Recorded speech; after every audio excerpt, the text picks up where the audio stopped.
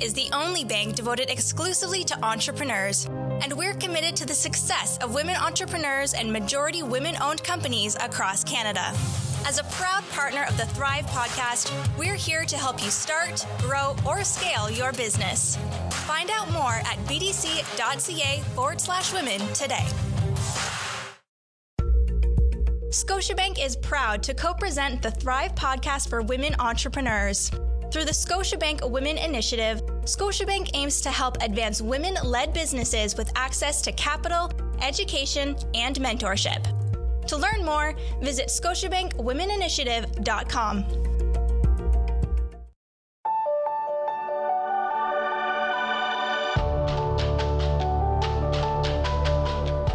You're listening to the Thrive Podcast on the Startup Canada Podcast Network, where we help women entrepreneurs to start and build thriving businesses. On the Thrive Podcast, we connect you with leading experts, entrepreneurs, and organizations that provide capital, mentorship, training, tools, and other support to help you make your vision a reality faster. This podcast is a production of Startup Canada, Canada's entrepreneurship organization, and is presented in partnership with the Business Development Bank of Canada and Scotiabank. I'm your host, Kayla Isabel, Executive Director at Startup Canada. Welcome to the show.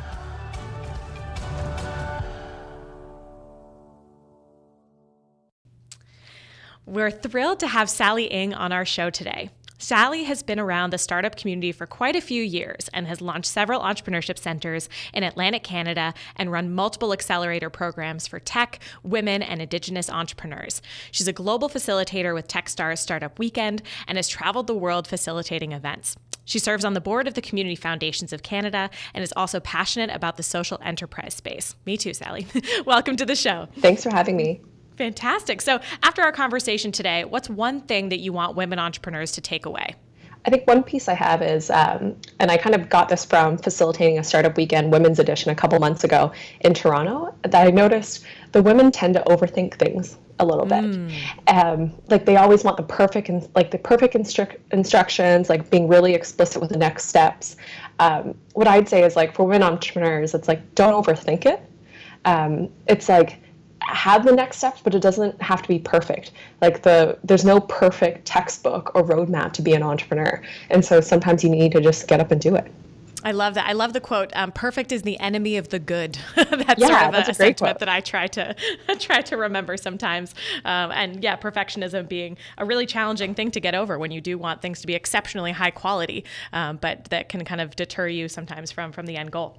Totally. Yeah. It's a lot more of a mind game than anything else. For sure. When it comes to entrepreneurship.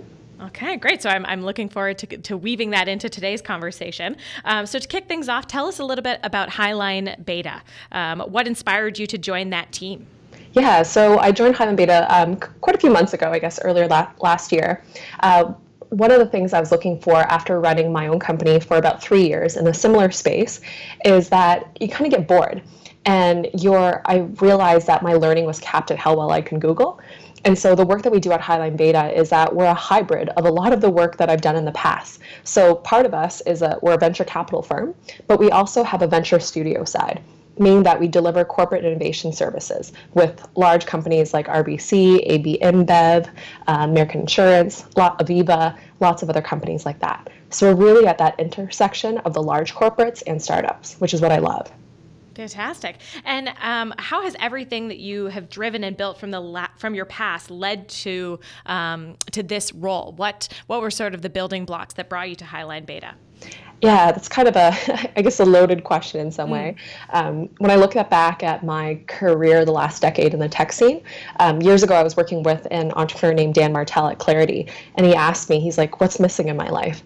And I told him at the time, I was like, I wanted to learn more about startup communities and I wanted to witness and experience them. So he got me connected with Startup Weekend. Then I got a chance to facilitate events in Shanghai, LA, Cincinnati, all over. When I look at those experiences, and I still work with the organization for fun when I can, I've kind of seen like the next evolution of it is that I look at the world of corporates and that they have so much capital, but also power that's untapped. And then on the other side, you have all these startups that have the inability to scale, either because they don't have the connections, they don't know how they operate. There's no one playing that matchmaker in that way. And so I kind of looked at kind of the evolution being, even though most of my life has been focused on tech startups, I'm like, how do I start to bridge that with the rest of the world that is made up of large corporations? Some people might think that it's like the big bad evil, but I look at it as like unlocking some of that capital and potential to help serve everyone. I love that. Yeah, unlocking obvious potential, I think, and making a natural partnership link. That's fantastic. So for our audience, if they've never participated in a startup weekend, so you mentioned your involvement with them, can you describe what a startup weekend is? Totally. Yeah. So there's more startup weekends around the world than there are Starbucks. So I'll set that first. Wow. Yeah. Like, there's a lot of them. Oh my gosh. And so it's a 54-hour event, and it's very much an experiential learning experience. So in the way that there's no perfect guidebook of how the evening runs per se. Usually, typically, like Friday night, people will come in with a pre-developed idea, meaning that they haven't worked on it for months and months. They have 1 minute to pitch on it. And then after that, all the participants will actually vote on the ideas. So usually the ideas probably get whittled down to the top 10%, and then teams form organically. And they work on it all through the weekend. They do customer validation. They build out the business models. They interact with mentors that are there, and they get judged on Sunday. And so it's it's almost like a lot of the issues and challenges that you would face as an entrepreneur gets expedited within one weekend. Incredible. I love that. Yeah, the fast-paced energy, the excitement, and then the kind of tangible outputs that you have at the very end that you could not have foreseen when you entered into it on Friday night. Exactly. And you meet friends. Like my favorite thing is like you walk away from that and you know 10 new people that you didn't know before. And what's the worst thing that's going to happen? You gave up a weekend. That's it. Yeah. Very short period of time. I love that. So looking at, from Startup Canada's perspective, we're really working this year on rallying entrepreneurs to drive impact, contribute to advancing the UN Sustainable Development Goals. We're doing a lot of work in that area this year. How does your work drive sustainability, either from your involvement with Startup Weekends, with your involvement with Highline Beta? How are you driving a more sustainable approach to doing business and making social impact? Mm-hmm. So for me personally, I think everything that we do, like, I don't like being involved in businesses that all we're trying to do is make money. Like, to me, I think that's very short-sighted. And if you aren't part of the solution, my thoughts are then you're part of the problem in today's world. So I love the fact that you guys are pushing the SDGs with that. One of the coolest examples I'd say with Highline Beta is that we work with AB InBev. So they're the largest brewing company in the world. And they realized that they couldn't solve the sustainability problems on their own.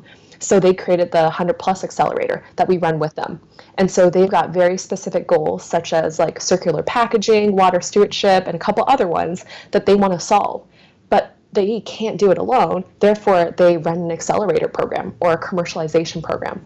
And so we work with them to select some of the companies that are ready to run pilots with them to solve those. So that's a super amazing example that a corporation is doing. We're seeing more and more of that. Like I mentioned, I'm on the board for Community Foundations of Canada, and the SDGs are huge, especially in the philanthropic space. And we're seeing when it comes to, let's say, where endowment funds are being kept. It's like, if you want to, let's say, donate money to a climate action group, that's great. But if your assets are actually going towards oil, is that good or bad? Is that okay? So part of it is that I think everyone's under the microscope a little bit more. And so I always say to people, it's like, take a deeper look in terms of how you're creating that impact. And it can't just be from one side, right? Like I need to live, breathe sustainability if I truly care about it.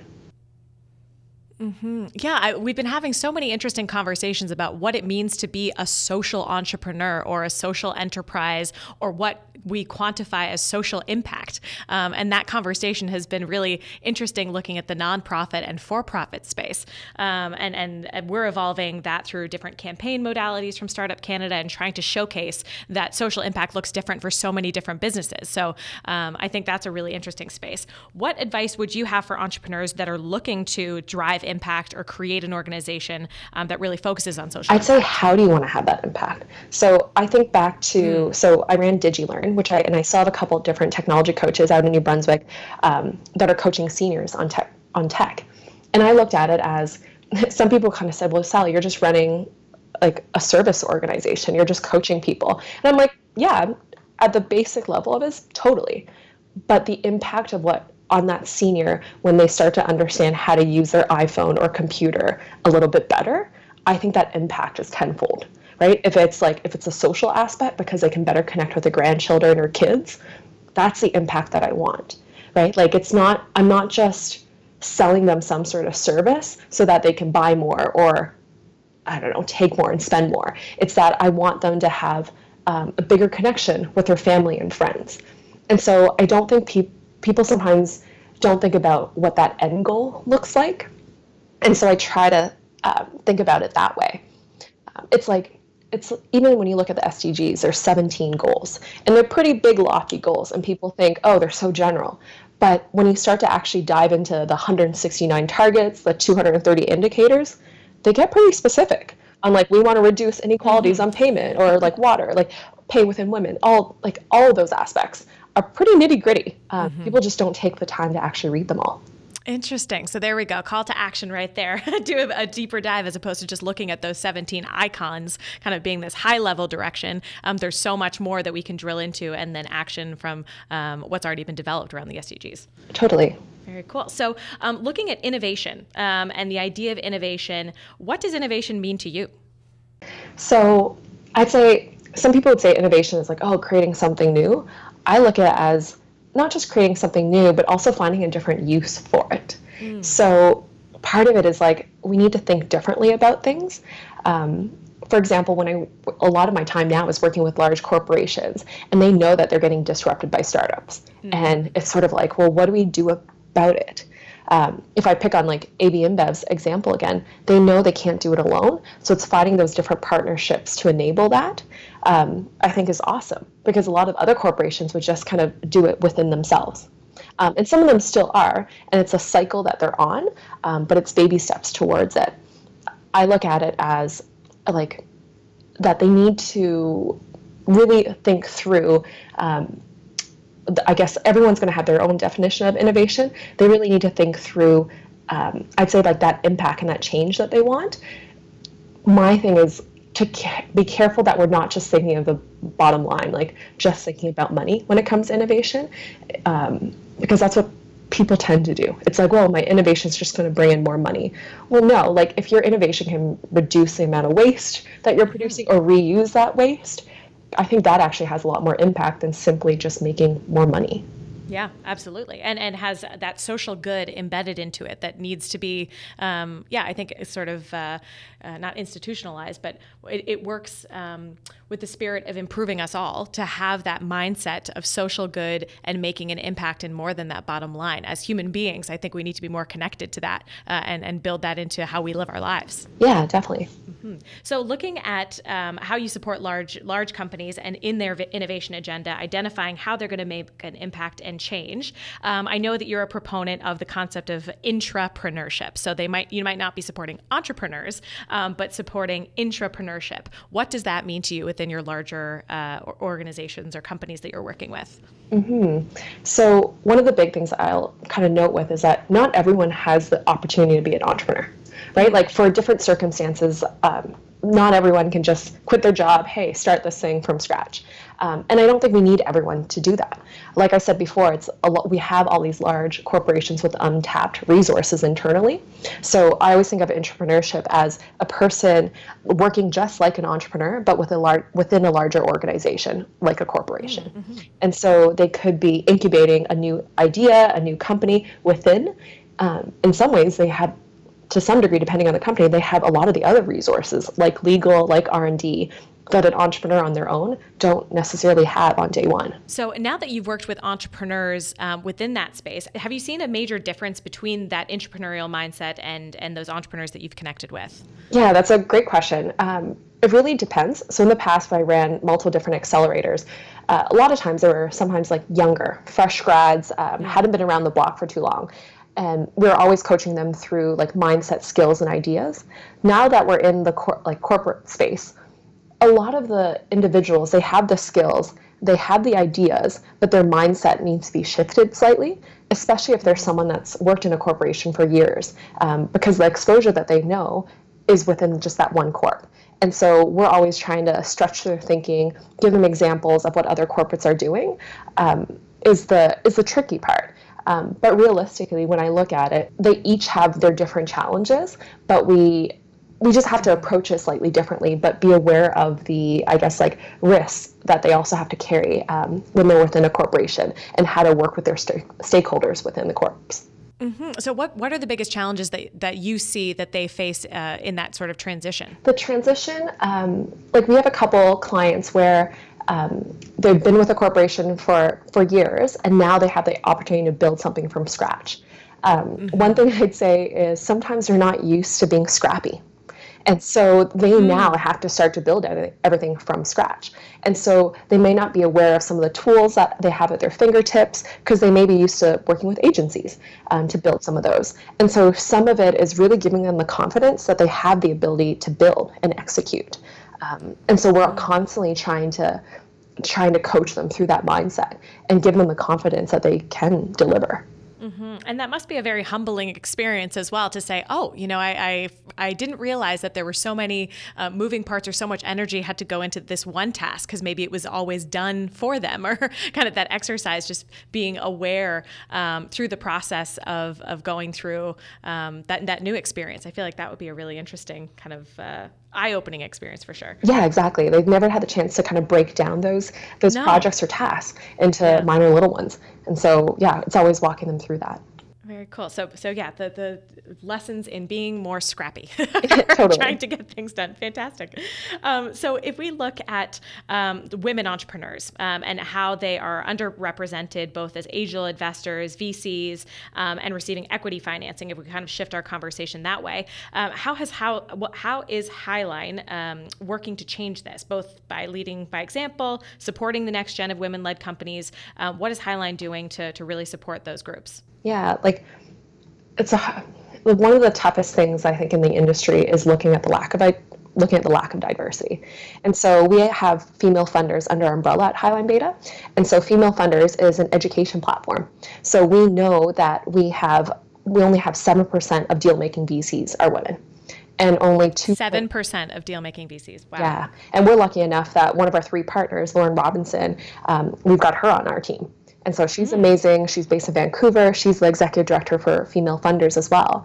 And the crazy thing is, I've been involved with SheEO for the last couple of years as well. And I think the stats are it's like 2% or 2.5% of funding goes to women CEOs. It's so small. Oh, yeah. Gosh, wow. And like you think of that and it's like, how is that still happening in 2020, right? So our big goal with Female Funders is to increase the number of women at the decision-making table by providing them with training, access to investment opportunities, and also provide them with a community. And so we've had senior executives from from top companies to doctors to dentists to entrepreneurs that have been taking the program. And so we've got a lot of other exciting news coming out with that as well. But it's all about increasing the diversity, because I think that's going to help everyone across the board. And do you see that being a short-term goal that could be accomplished, or do you see this being a longer-term game? I think we've had a number of conversations on the Thrive podcast about, we're trying to invest in the future of women-led companies and building, this mindset for young women that they can be entrepreneurs. But what is happening tomorrow? What do we actually have control with, immediately, and that we can see immediate return on immediate action on? I think one of the biggest things is that we know women have money, and we know there's wealthy individuals that sit on capital, but they just don't know how to invest. So some of them just have never considered being an angel investor before. And ultimately, women and men are different. We learn differently. The environments that we want to be in are completely different. And so I would say the short-term goal, the impatient side of me is, if you are a female and you are interested in the investing landscape, I'd be try your hand at your first angel investment. There's so many different resources, if it's Female Funders or others, that you can get yourself educated and on board with to get you in that world. So, because obviously we're putting money in RSPs or TSFAs or whatever else. If you have money, putting $5,000 or $10,000 into an entrepreneur in their business, I guarantee will have a lot of impact. Yeah, that's a great call to action. There we go. That's step number one. Fantastic. And so when we look at you being a pioneer also on the East Coast startup ecosystem, if we look regionally at this type of support that you've been providing, what more do you think we need to do as a region and as a nation to really bring Canadian entrepreneurship to the next level? Outside of focusing on women and supporting women-led businesses, what about regionally? What work do we need to do in that space? I think regionally, my heart is in Atlantic Canada. I grew up in New Brunswick pretty much all of my life. One thing I noticed in Atlantic Canada is that people need to think bigger and look at the world in a global context. It's that, because at the end of the day, it's doesn't matter if you're selling your sales funnel or if it's sustainability goals, we are in a global world and people forget that. So I'd say stop thinking about selling it to the guy across the street, think bigger than that, and not be afraid to jump on a plane. One of my biggest things, and it doesn't matter if you're in Canada or wherever, when I think of early in my career, my thing was that I felt like I wasn't learning fast enough, and there's only so many podcasts or books that you can read. And so my best way of learning was literally plopping on a plane, going to San Francisco, going to Shanghai. I'd reach out to the other entrepreneurship centers because I wanted to see what was driving their communities. And so not being afraid to do that and pick up the phone. I know that sounds simple, but the people that don't that are scared to do it, right? And I don't mean just send a random LinkedIn messages. Lots of entrepreneurs do that and it drives me nuts. Have some context, right? Don't just reach out to someone and say, hey, I want to have a coffee. Why? Give them the reason why so that you're not getting ignored. That's the big thing, I would say. And that you value their time, for sure. That being an exchange that needs to be valuable on both ends. I think that's so interesting. The idea of hopping on a plane, that often we think to go internationally or look at our American counterparts, or focusing on grabbing your passport and going on a plane. But we can learn so much also cross-provincially. That there's so much innovation and happening. There are things happening in the entrepreneurial space across different provinces that I don't think we're leveraging enough. We're not having conversations with our next door neighbors before we go down to San Francisco or we go internationally. What's your sense of how we can build a better national entrepreneurship ecosystem? Yeah, that's a great question. One thing I don't think we've done enough on is I've been fortunate enough to be part of a couple peer groups when it comes to businesses within the same industry. We do that locally. There's a couple entrepreneurship centers that do, but I'm it's we've got Zoom, we've got Skype, we've got all of these tools at our fingertips. It shouldn't be that hard to create this national peer groups. And I don't mean a peer group of 100 people, but small pods of 8 people of entrepreneurs working in the same industry, different stages. Maybe they're not competitors, maybe they are, but that get to bounce questions and challenges with each other. I think that would be awesome if someone started that. A lot of times people do it more on a casual level, through friends, but I think having someone to kind of stick handle that is totally possible. Yeah. And from Startup Canada's perspective, so we have our Startup Communities program that is across Canada, not necessarily by industry, but trying to connect entrepreneurs. And I think that the value and the light lift of, we have all these technology platforms that can connect us face to face, maybe through a computer, but to have those conversations and have a safe, conversation with somebody to bounce ideas off of, or, identify challenges that you might be facing in rural Alberta that is also being felt in rural New Brunswick. That there are opportunities to have these conversations that doesn't necessarily require a plane ticket, but that I agree, we're not leveraging enough of that across Canada. Yeah, totally. Mm-hmm. So when you think of Highline Beta and the types of resources it can provide our audience today, what would be the top 3 things that Highline Beta could support our listeners with? Yeah, so I'd say number one, we are a venture capital firm, but we won't invest in a company unless there's some sort of added value with one of our corporate partners. And so big part is we work with AB InBev on their 100+ accelerator. We just launched Aviva's Safe and Connected Communities. We've got RBC Reach. We've got a number of these programs where corporates are coming to us and saying, hey, I want to source companies that solve X. Can you help us find them? And so I'd say keep those on your radar as well. I've had a number of different entrepreneurs reach out, but I'd put the caveat or the asterisk on, make sure you know what the corporates are looking for, right? Some people just be I want AB InBev, but then when I look at what the startup does, they're not there's no alignment there. And so they've got to do their homework in that respect. But we definitely, we want to see more companies. We can invest in companies from wherever. So that's one big thing, I would say. The other piece is the female funders, because entrepreneurs come in all shapes and sizes. Like I mentioned earlier, if you are that successful entrepreneur and you're figuring out how can I have more impact and give back, to me it's, hey, consider investing. And if you want to do it in an educated way, then find the resources that can help you. And so female funders, I think, is a great start for a lot of potential new incoming angel investors. Okay, great.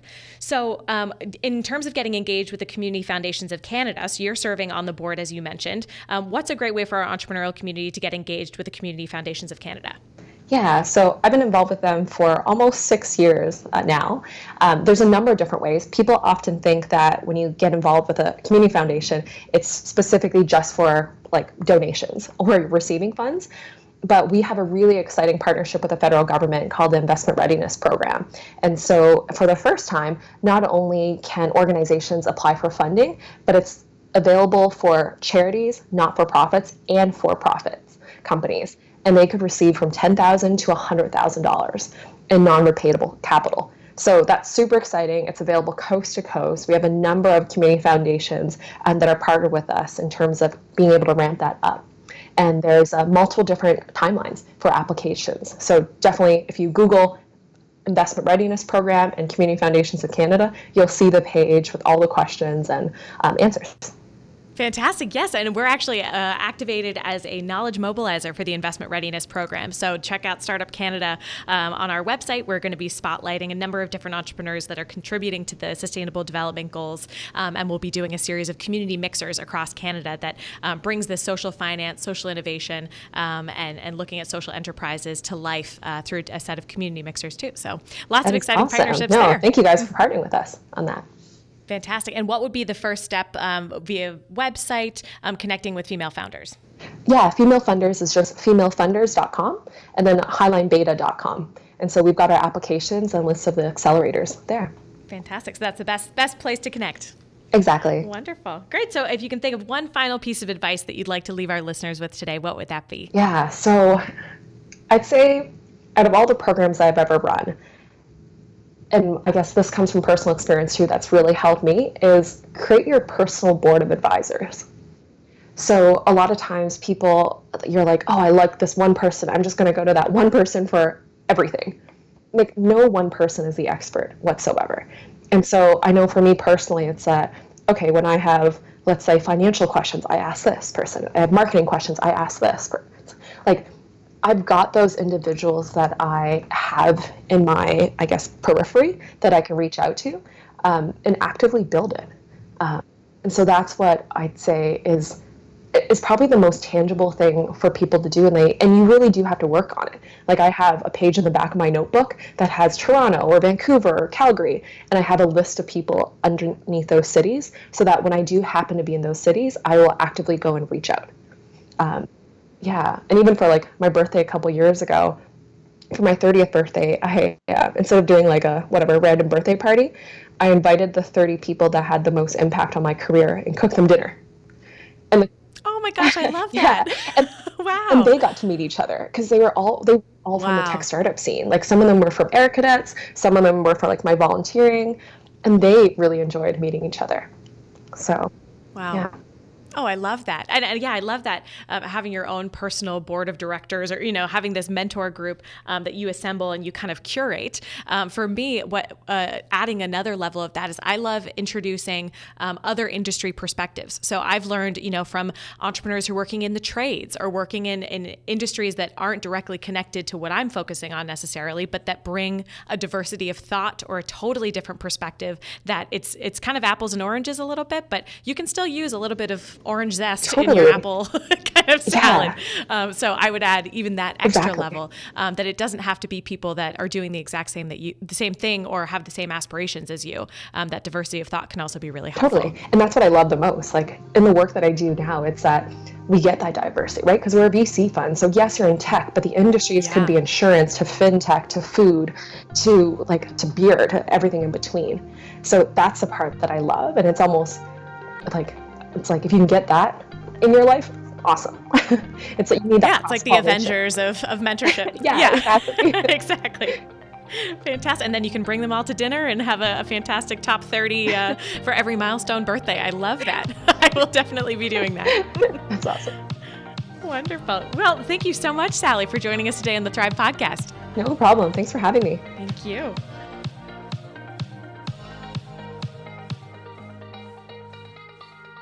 Thank you for joining us this week on the Thrive Podcast, where we help women entrepreneurs to start and build thriving businesses.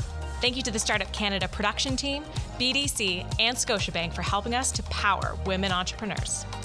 Visit startupcan.ca/women to download the playbook Resources for Women Entrepreneurs with a comprehensive list of support for you and your business. Visit startupcan.ca for the latest episodes of the Startup Canada podcast, hosted by Matthew Curtis, and plug in to the Startup Canada network. Until next time, I'm Kayla Isabel. It's time to thrive.